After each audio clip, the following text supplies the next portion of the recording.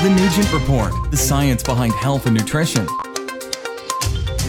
Welcome to this episode of The Nugent Report, a definitive source for objective information on health and nutrition, featuring Dr. Steve Nugent, the renowned psychologist, author, public speaker, and expert on science, health, wellness, and nutrition. Be sure to visit our website at drnugent.com and follow us on Facebook, Twitter, and Instagram at The Nugent Report. Hello and welcome to another episode of The Nugent Report. On this Nugent Report, we're going to be talking about MSG, monosodium glutamate. A poll was taken on the Nugent Report Facebook page, and the majority of the respondents said they wanted to hear a podcast or see a blog on MSG. Well, I wasn't really planning on this, but this is what my subscribers wanted, so be it. If you're sensitive to MSG, or at least you believe you are, then you already have a good idea of what it is, but not everyone does. So let's start by explaining what MSG is. MSG is an abbreviation for monosodium glutamate, and it's commonly used as a flavor enhancer in many foods, from bouillon cubes to canned vegetables. Believe it or not, MSG was first isolated by a Japanese scientist back in 1908. He was researching a particular flavor which is found in a seaweed, an edible seaweed, which is called kombu. And he was successful in his effort. So it's been around for a long time. Chemically, it's a sodium salt of glutamic acid. Glutamic acid is a non-essential amino acid, and that means it occurs naturally in the body. It's required for building proteins in your body. It's found in many different types of animal and plant proteins. It also is a neurotransmitter, so that makes it pretty important, and it's required for ammonia metabolism. So please understand that glutamic acid is not MSG. I get that question a lot. So they're not the same thing.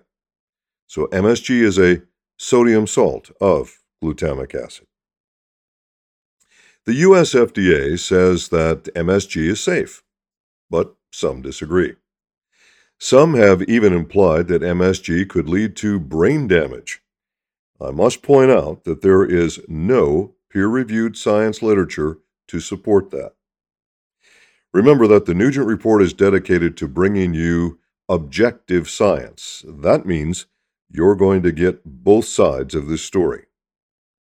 The people who report various symptoms associated with MSG are often said to have Chinese restaurant syndrome, or CRS, because it's most commonly used in Chinese food. The first paper on Chinese restaurant syndrome was actually published in the New England Journal of Medicine back in 1968, and the author was R.H. Kwok.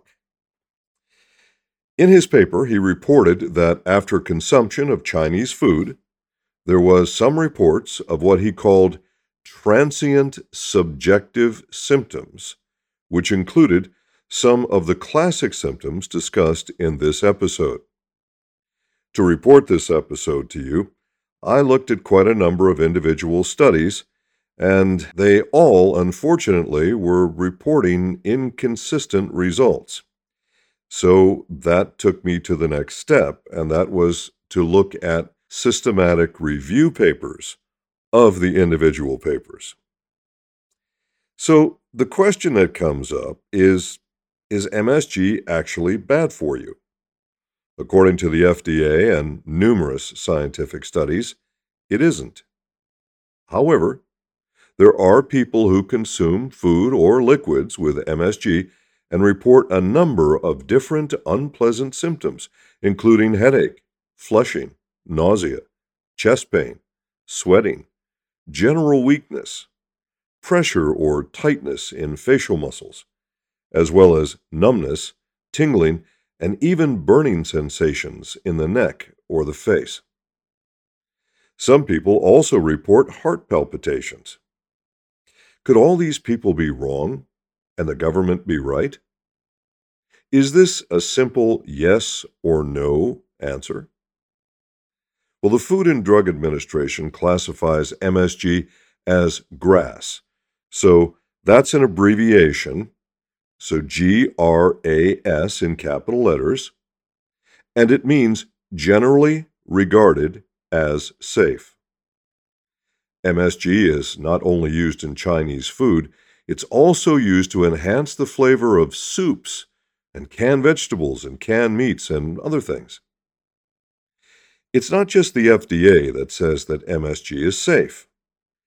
Joint expert committees from the Food and Agricultural Organization of the United Nations, otherwise known as the FAO, and the Expert Committee on Food Additives of the World Health Organization, otherwise known as the WHO or WHO, they conducted studies on MSG in 1971, 74, and then again in 1987. They determined what they called an ADI, or Accepted Daily Intake, and they concluded that the use of MSG did not present a health hazard. How can so many people have such a wide range of symptoms while the government says that MSG is safe? To answer a question like that would require an exhaustive scientific study, and that simply isn't possible for me to either finance or conduct at this time. So the most logical approach is to look into peer-reviewed science journals to find what's called a meta-analysis or a systematic review paper. Essentially, a meta-analysis or a systematic review is simply kind of a study of a bunch of studies. Scientists conducting analyses of these type will study 2 or more studies to give a better consensus, in most cases, than simply looking at one study alone. This is definitely necessary when the question is about MSG. This type of analysis was conducted in 2016 by 2 researchers named Obayashi and Nakamura. Their study was specifically designed to find out if there was a causal relationship with headaches reported by people using foods containing MSG, and if there was any scientific literature to support it. These 2 scientists pointed out that MSG is classified as a causative agent of headache in the International Classification of Headache Disorders, 3rd edition. The available scientific literature, however, gives us mixed messages.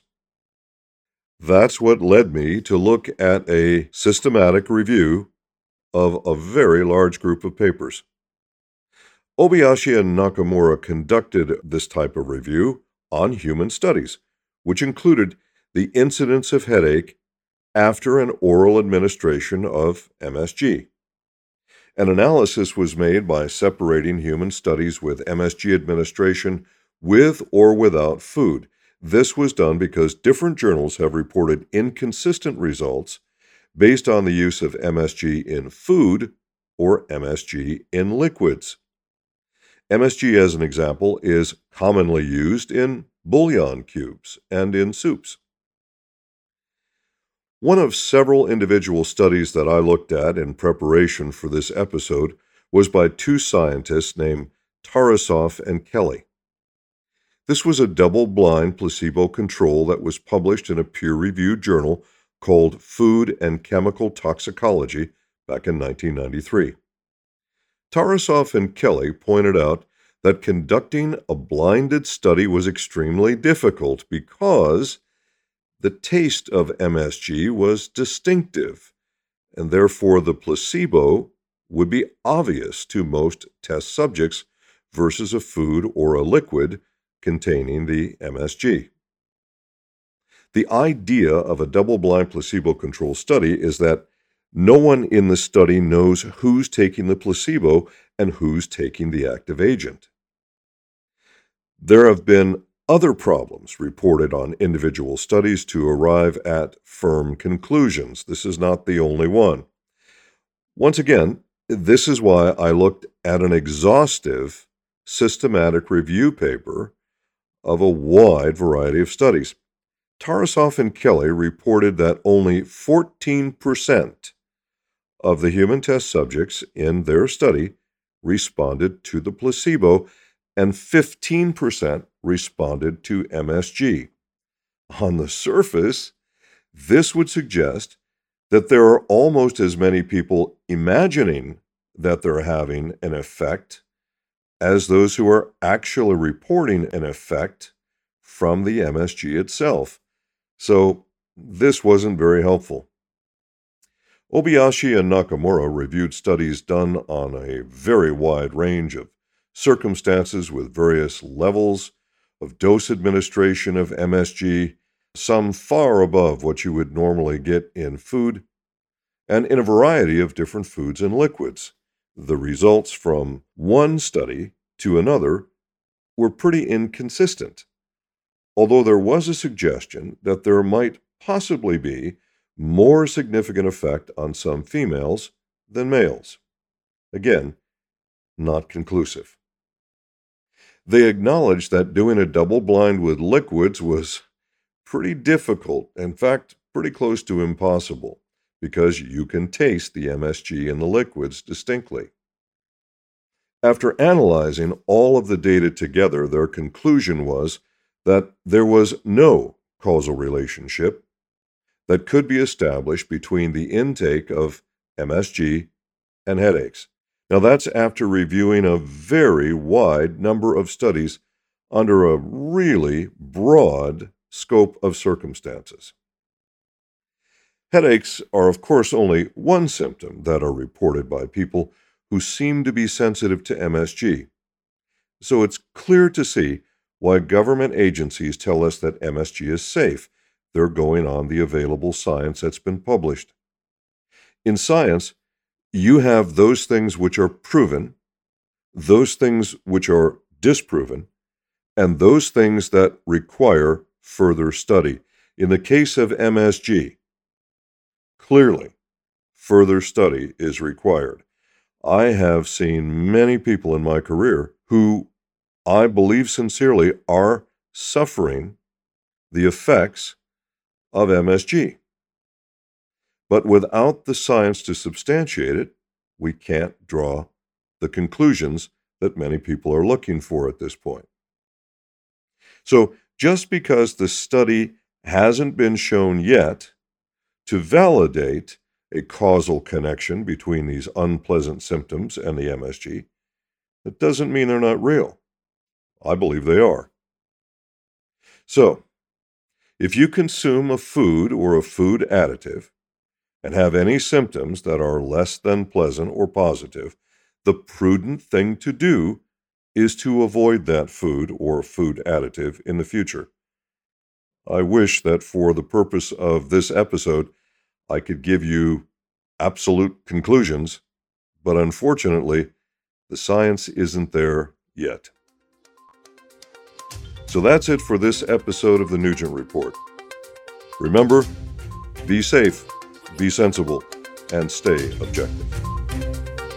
Thanks for listening to this episode of the Nugent Report. Visit our website at drnugent.com for more objective facts about health and nutrition, and email your questions and feedback to info@drnugent.com. Be sure to follow us on Facebook, Twitter, and Instagram at The Nugent Report.